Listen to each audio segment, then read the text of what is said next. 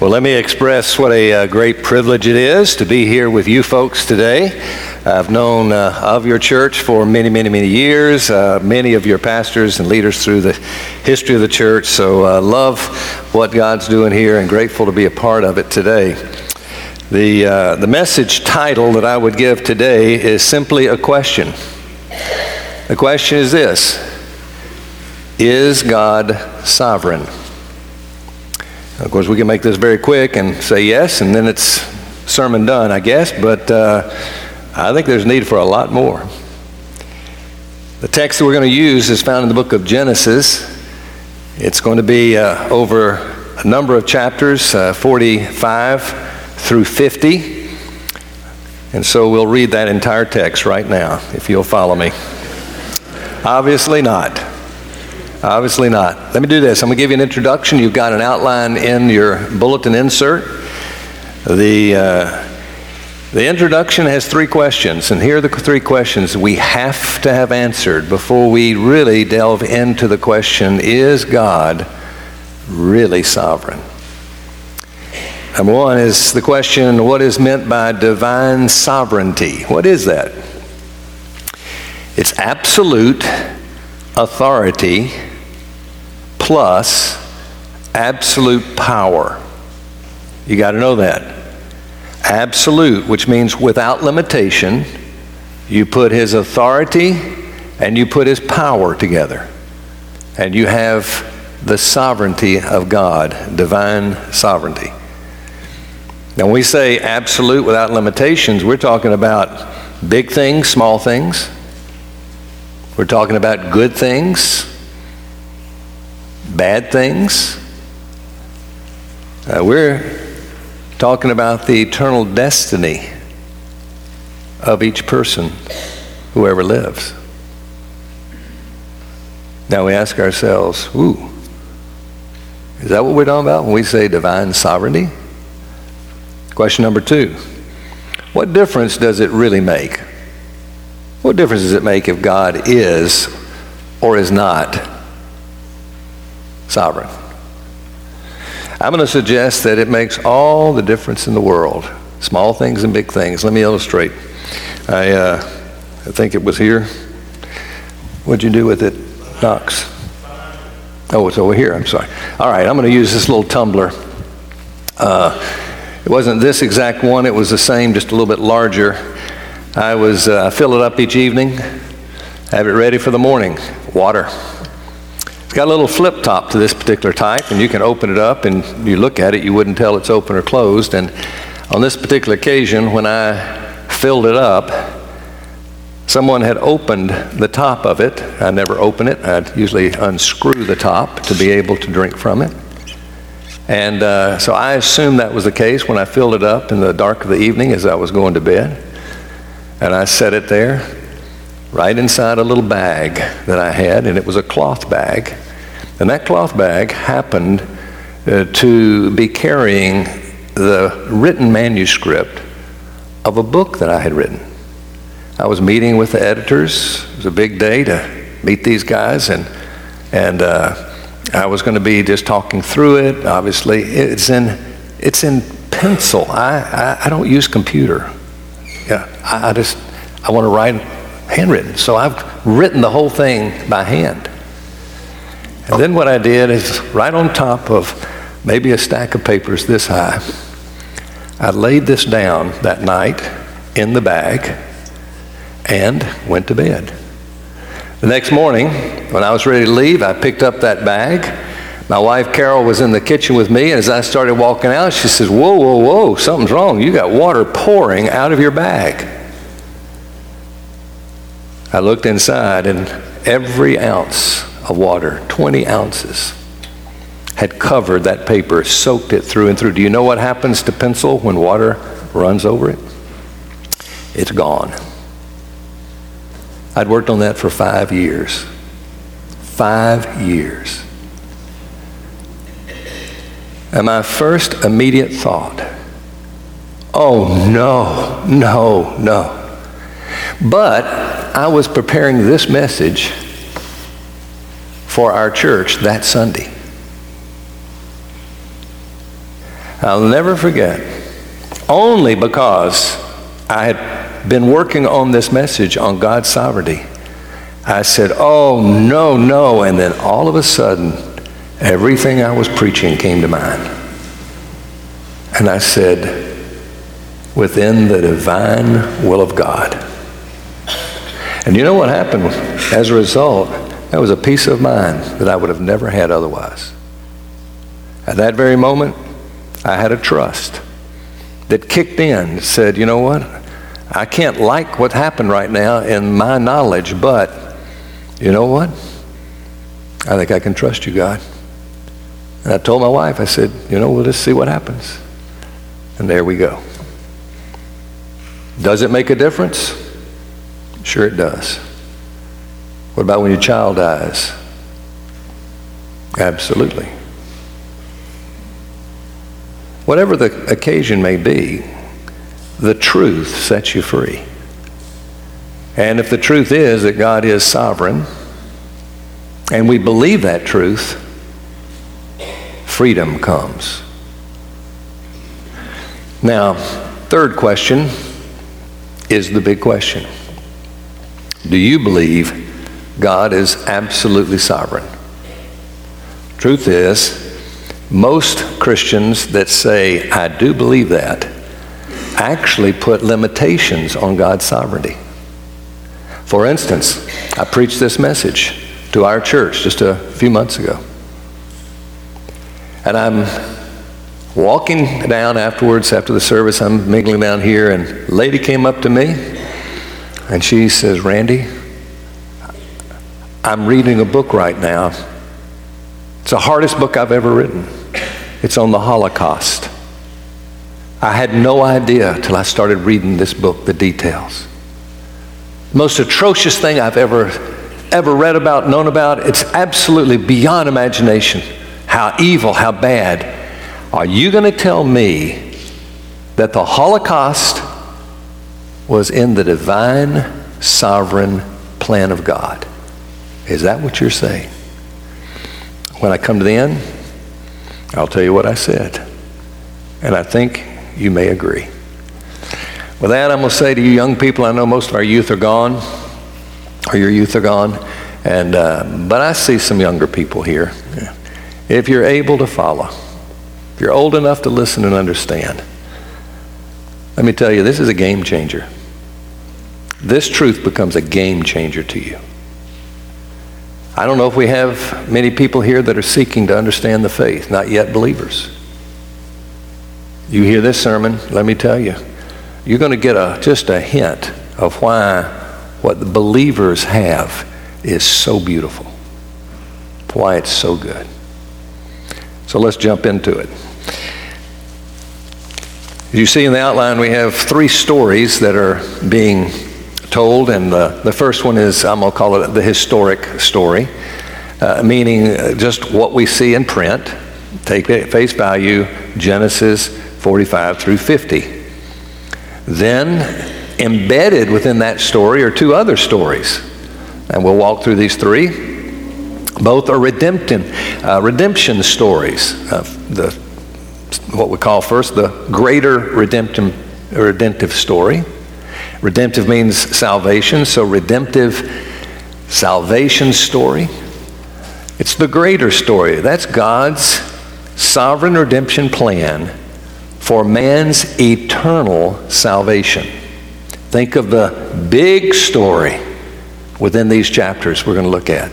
The big story has to do with what God did for mankind at large so that we might have life with Him even now.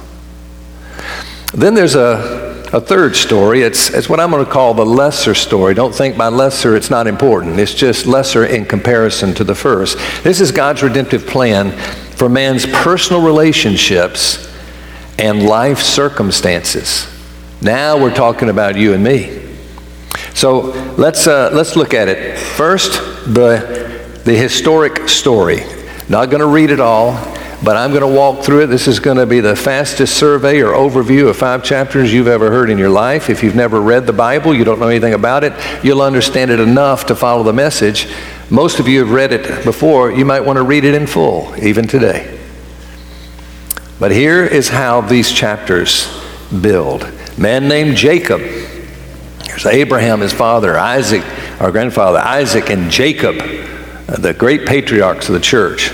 Jacob has many sons.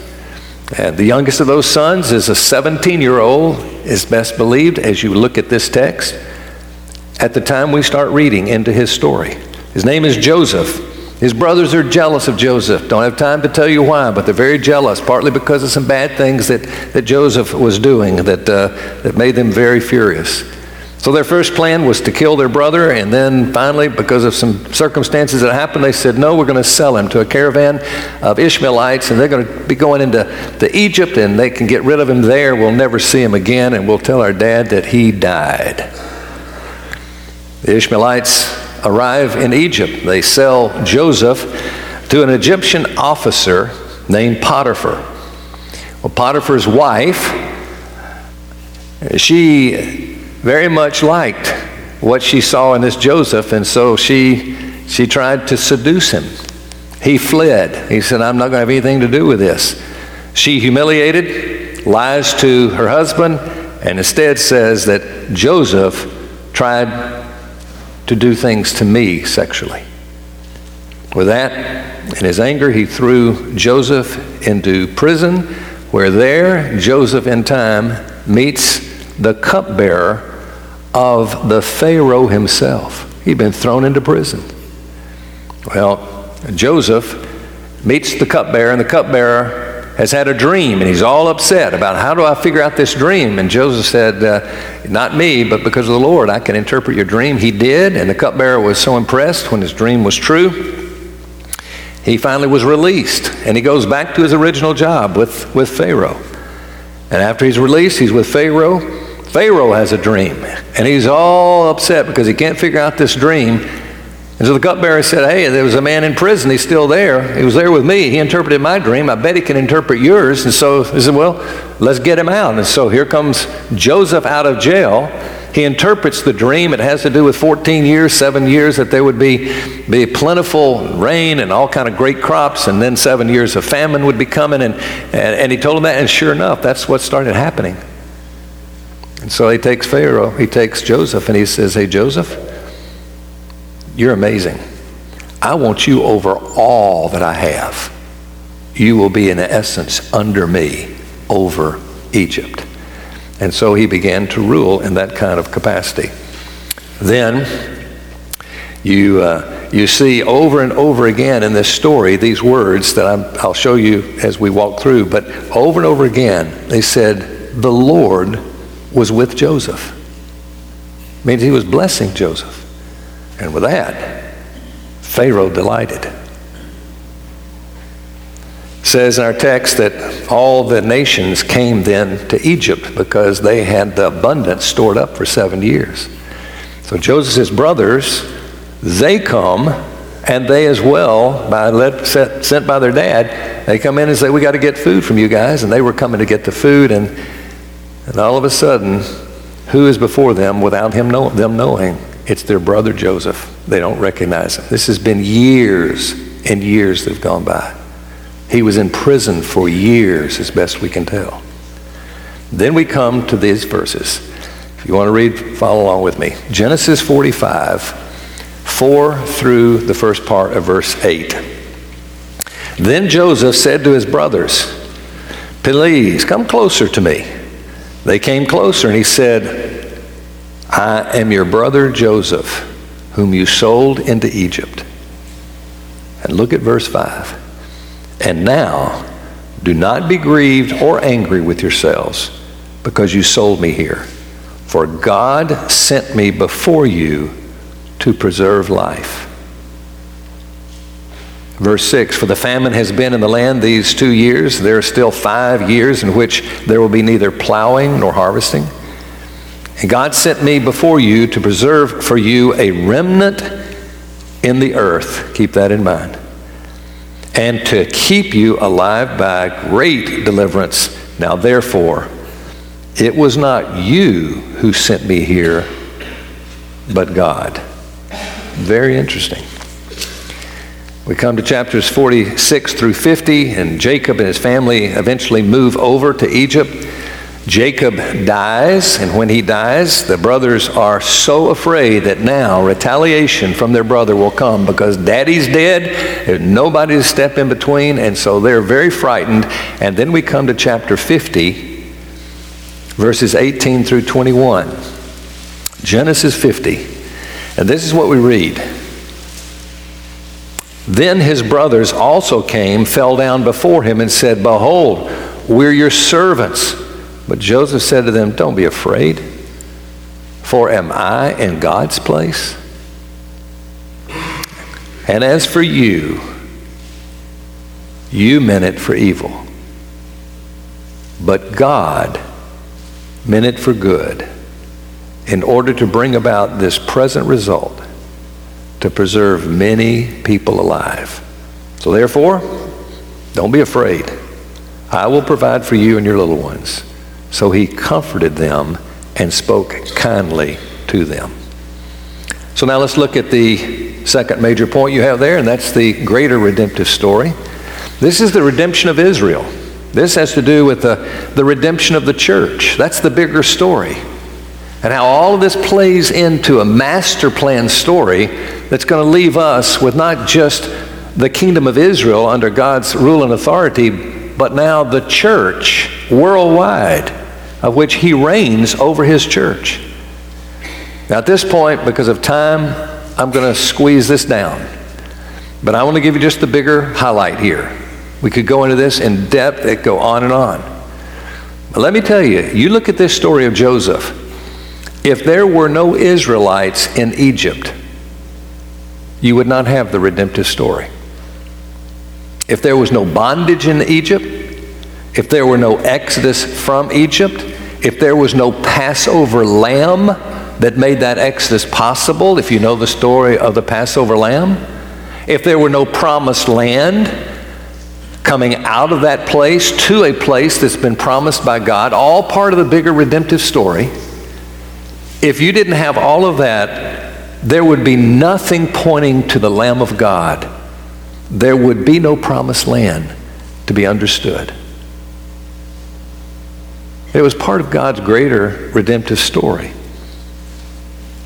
Now, I think you can see that the gospel story has God's sovereignty stamped all over it. I hope you would embrace that. I think most of you do. But it doesn't mean we embrace fully the sovereignty of God. So let's look at the third point, major point. This has to do with the lesser redemptive story. This happens to be Joseph's redemptive story. So we're coming down, talking from all of Israel and the church, now to just looking at one person, Joseph. And throughout this whole entire 45 through 50, you see these incredible insights. I'd love for you to go back and just read and see if you don't see it. But this just summarizes three insights. Number one, see if you agree with what these are. Number one says, God is sovereign. Therefore, no relationship or life circumstance is the result of chance. They are all God-authored. Look at the relationships of Joseph and his life circumstances. If you delve in and see what the brothers did to him, that could be devastating for any young boy. To be sold, almost killed by his brothers, and put into bondage. The Ishmaelites, that they happened to be coming along at a time to preserve his life from death. Potiphar's wife and what she did. You look at the story of the cupbearer, happened to be there and happened to be released and happened to tell, and then there was a dream, another dream. You look at that and say, you can't make up this story. Oh, you could make it up, but the only way you could match it in real would be the sovereignty of God. And then the whole story of Pharaoh, and we could go on and on. Westminster Confession of Faith, which in my opinion is one of the most outstanding writings ever written to help Christians understand the Bible. This is what we use in the PCA as our confession. In chapter 3, listen to what it says. It says, God from all eternity did by the most wise and holy counsel of his own will freely and unchangeably ordain whatsoever comes to pass. Now, I hope you would agree, if they're right, what they're saying is, whatsoever, it's everything. You mean something so small as just water? You talking about something so large as the death of a child, a diagnosis of cancer, the Holocaust? I love the way R.C. Sproul, the late R.C. Sproul, in his book Chosen by God, listen to how he puts it. He says, to say that God ordains all that comes to pass is simply to say that God is sovereign over his entire creation. If something could come to pass apart from his sovereign permission, then that which came to pass would frustrate his sovereignty. If God refused to permit something to happen, and it happened anyway, then whatever caused it to happen would have more authority and power than God himself. And if there's any part of creation outside of God's sovereignty, then God is simply not sovereign. If God is not sovereign, then God is not God, and if we reject divine sovereignty, then we must embrace atheism. You might be like I was in hearing this. It'd be like when I heard my little daughter, when she was years and years and years ago, a little child. And whatever it was that I said she couldn't have, and she breaks down just bawling and crying, and she says, if I don't get these shoes, then something, and if that happens, then this is going to happen. And by the time she got through, the world didn't exist anymore. The world's existence depended upon her shoes. And you go, oh wait, there's some error in there. You track this down, you're not going to find error. It's as logical as it can possibly be. So let's look at number 2, subpoint. God-ordained relationships and life circumstances can be undesirable and painful ones, which may or may not be the result of one's bad choices or sinful behavior. So you look at Joseph's conflicts and his circumstances, much of it was because of some bad choices he made. The whole problem, in essence, began in light of that. His brother's bad choices, Potiphar's wife, good choices. So good or bad choices don't seem to matter. A lot of people seem to think the big bad things, the choices and behaviors of certain people are outside the sovereignty of God. And the good choices and behaviors are within. Not what the Bible would teach. So let's look at number 3. Number 3, for the believer, undesirable and painful relationships and life circumstances always work together for good and provide opportunities to honor God. So you can look at Israel and the church's bigger story, the worst of the circumstances and the horrible things we've already gone through. You can look at Joseph's story. We shouldn't be surprised when we come across that great text in Romans 8:28. For we know that God causes all things to work together for good to those who love God, called according to his purpose. So the third subpoint. What about your story and my story? I don't know your story. You don't know my story. But I know in part of my story, it had a big impact in my larger story. My father, he and I were as close as a father and son you could ever imagine. I can honestly say I never remember having a conflict with my dad. I never remember an argument. All I remember of him is hugs, kisses, and I love you, I love you, I love you. Couldn't have been any better. Until one day, when I was an early young student in college, and I was out of town at the time, my mother called me and she said, I've got some horrible news for you. Your father has left a note. He has packed everything. I got home. He's gone. Everything's gone. I have no idea. But he left a note for you and your brother. He said, I'll never see you again. I'm so sorry. If you ever get married, hug your wife for me. If you ever have children, kiss the kids for me. Goodbye.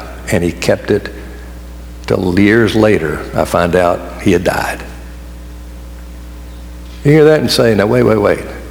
That part of the sovereignty of God?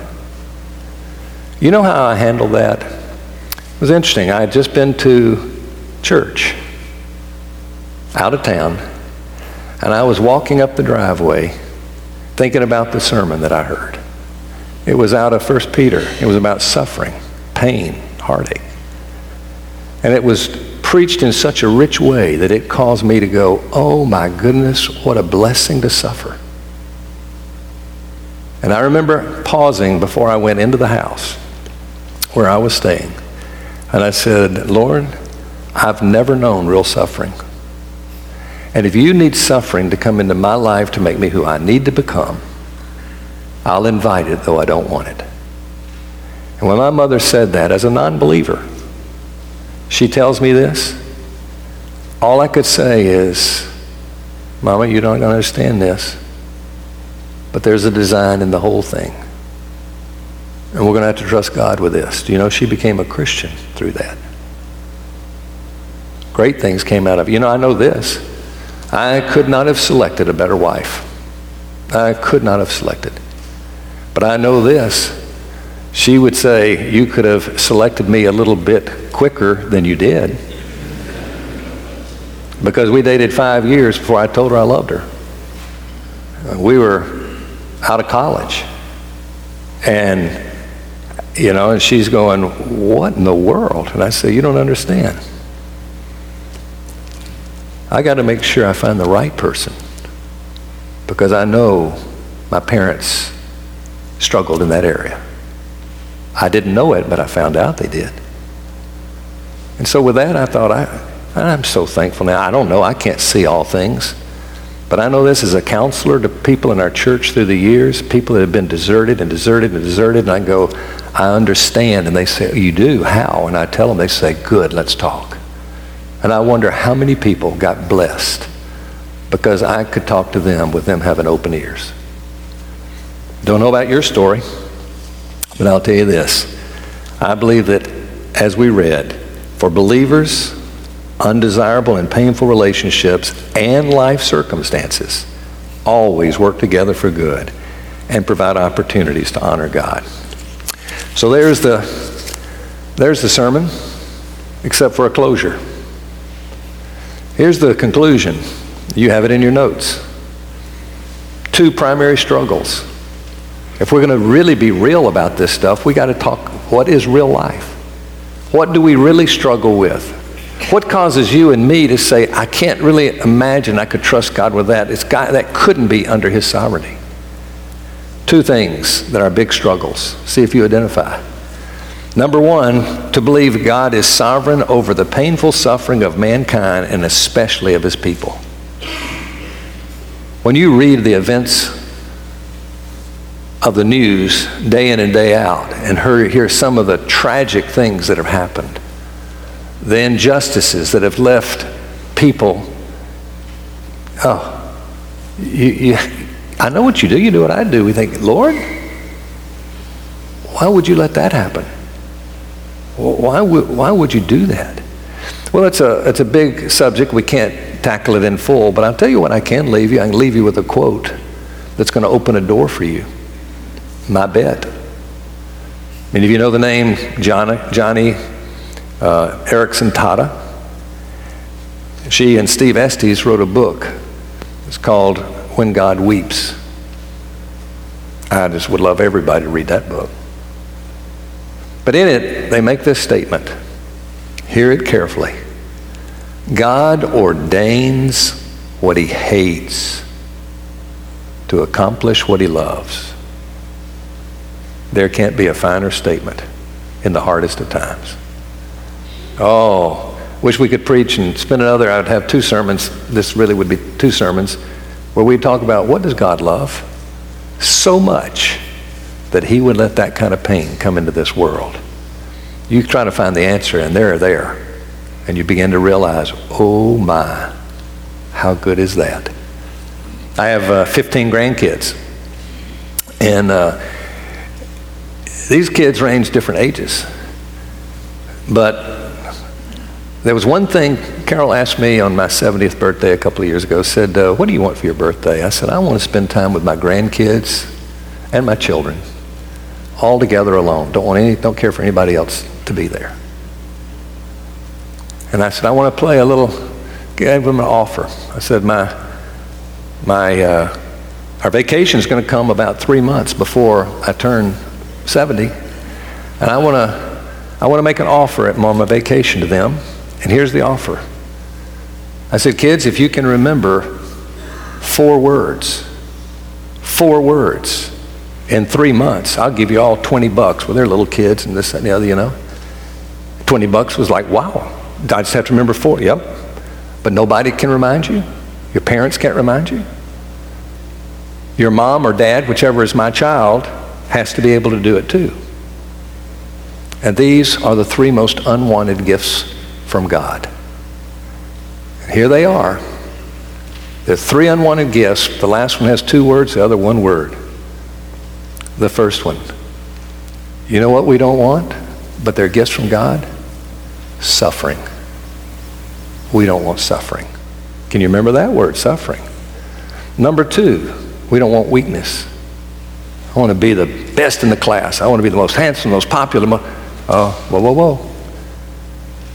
God will give us weaknesses. Do you know what else he'll give us?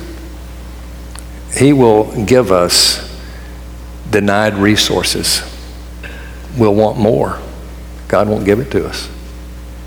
And I said, we're going to take a picture. If you can do that, I'm going to take a picture of you with me holding a $20 bill, and then I'm going to tell your parents, remind them of this every time they're growing up, going, I'm suffering, it's so bad. And let them learn. And you parents, you teach the kids why those are good. God hates the suffering, but he loves what comes out of it. There's a second one. This is the big one. This is the big one. To believe that God is sovereign over man's eternal destiny, choosing some and not others. Wait, how can God choose some and not others? Some people say, well, it takes away free will. It must not really be there. No, it doesn't. You can't argue that. Not in reality. We either if we lose one of those, we don't really have a biblical teaching on God's sovereignty.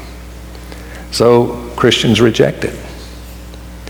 You know this lady that came to me? She came up to me about the Holocaust, and she says, I'll explain that. And I said, no, let me just ask you a question. If God is not sovereign over the Holocaust, where do you draw the line that he's over something? Have you got any definitive place that how bad, how intense, how is it? And all of a sudden she looked at me and says, no, I don't know. I said, I think it's all or nothing. But here's my story, and then I'll just wrap her up with a few comments. I was a young student in high school, and I came to Christ. And when I came to Christ, I was trying to diligently follow him. And I began to read the Bible in ways I'd never read it before, and I came up to the book of Romans. I started reading Romans, and I saw it there that it makes a statement in chapter 9 that God, Jacob I've loved, Esau I've hated. And I didn't understand that. And I said, wow, how did he? And he chose him before the foundation of the world, having done no good or evil, that his choice would stand. And I'm going, what? I belonged to a Methodist church. They were a liberal church. They didn't believe the gospel. I didn't know better. And so I said to my parents, can you explain Romans 9? They didn't even know what Romans 9 meant. They didn't, and said, no, that's why we got a preacher. We pay him, let him. So I got an appointment with them. They got me an appointment with my preacher. And I said, can you tell me about Romans 9? I just read this, and I don't see how this makes any sense at all. And he looked at me and he said, well, it makes no sense whatsoever, I'll tell you that. And for that reason, I've torn the chapter 9 of Romans out of my Bible. It's not even in there. Which was saying, I know it teaches it, I just can't believe it. And that was kind of my mindset on that sort of thing. And then I went to a conference. And I wish I had a whiteboard here, a screen or something, but you're going to have to just imagine. There's a big blackboard here, and I was talking to the professor who had taught a class that I was in a summer project that I was a part of. And he talked about, this is one of the great scholars of our day, one of the most brilliant men you could ever imagine, one of the most godly, holy men you'll ever meet. And he talked about God's choice of people.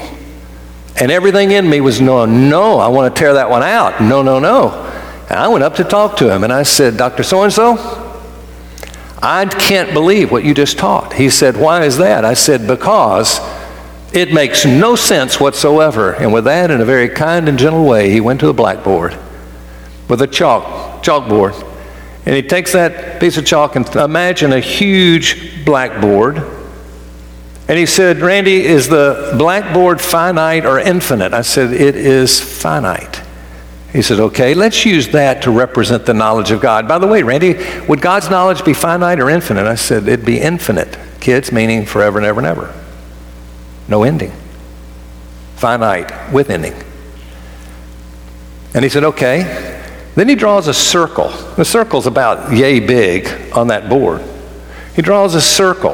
And he says, let's just say that this circle represents all the accumulated knowledge of mankind forever and ever and ever, all put into one place. And what is that, about 1/10 of this whole board? So let's assume that is the accumulated knowledge of all mankind. Now, have I understated my case or overstated? I said, well, you've understated it because I know that board goes forever and ever and ever. That you wouldn't even see that circle. He said, correct. Then inside that circle, he drew a little circle about 1/10 of the size of the full circle. He draws that little circle in it. And he says, let that circle represent the most brilliant, knowledgeable human that has ever existed. Probably right now with expansion of knowledge. And so that's this person's knowledge compared to all the knowledge through all history. Have I understated it or overstated it? I said, we've understated it. He said, you're right. That would just be a dot. You couldn't see it. Then he said, let me ask you this. And he takes his little piece of chalk and just pops it right in the middle and makes a little dot. And he says, so let's let that dot represent your knowledge. And he assured me this was his biggest understatement, that the dot was too big. But anyway, there's that dot. And then he said, started putting X's.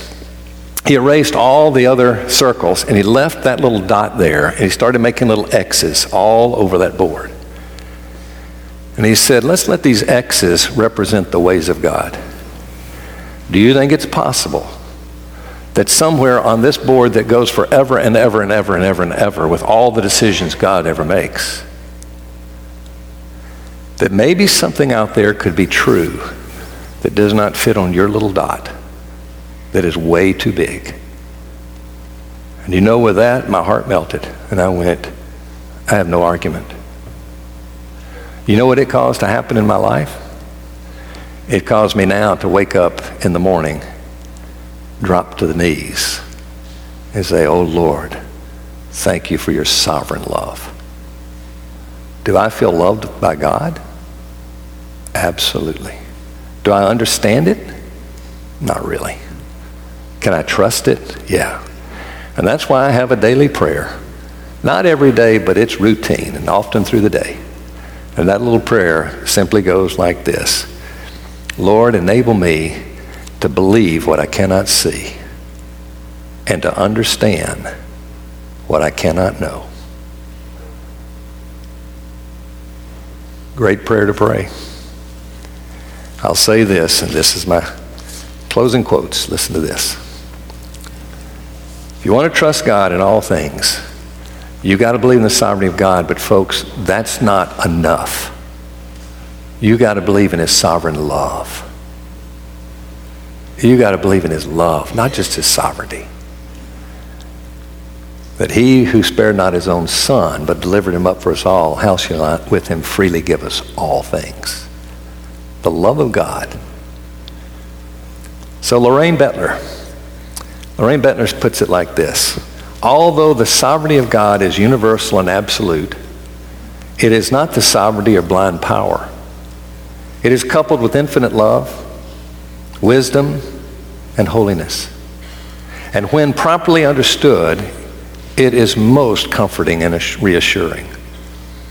Who would not prefer to have his affairs in the hands of a God of infinite power, wisdom, holiness, and love, rather than to have them left to fate, or chance, or irrevocable natural law, or to a short-sighted and perverted self?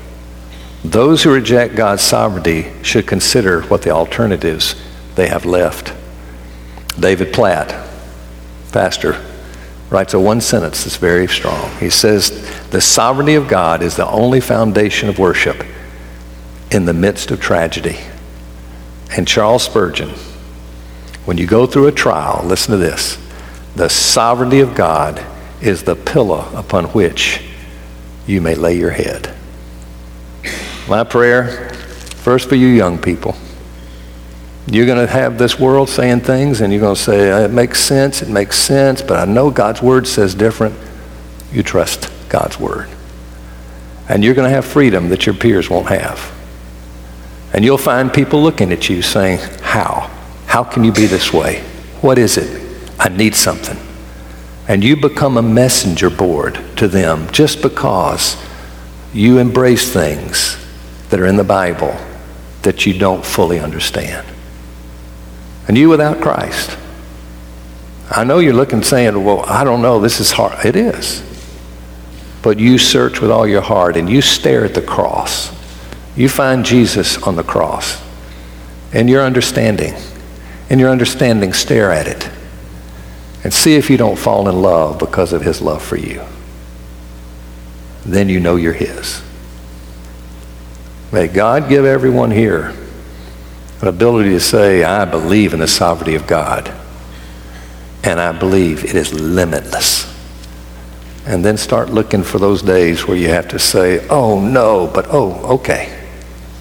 What you know sets you free when it's truth. Let's pray. Father in heaven, would you grant us to be a people who do just that we trust you and find our hope in you. I pray, Father, that you would grant that anybody that's here without you, that they would find today just the appeal of your love, understanding your power, and may they find themselves under your loving hand rather than outside it.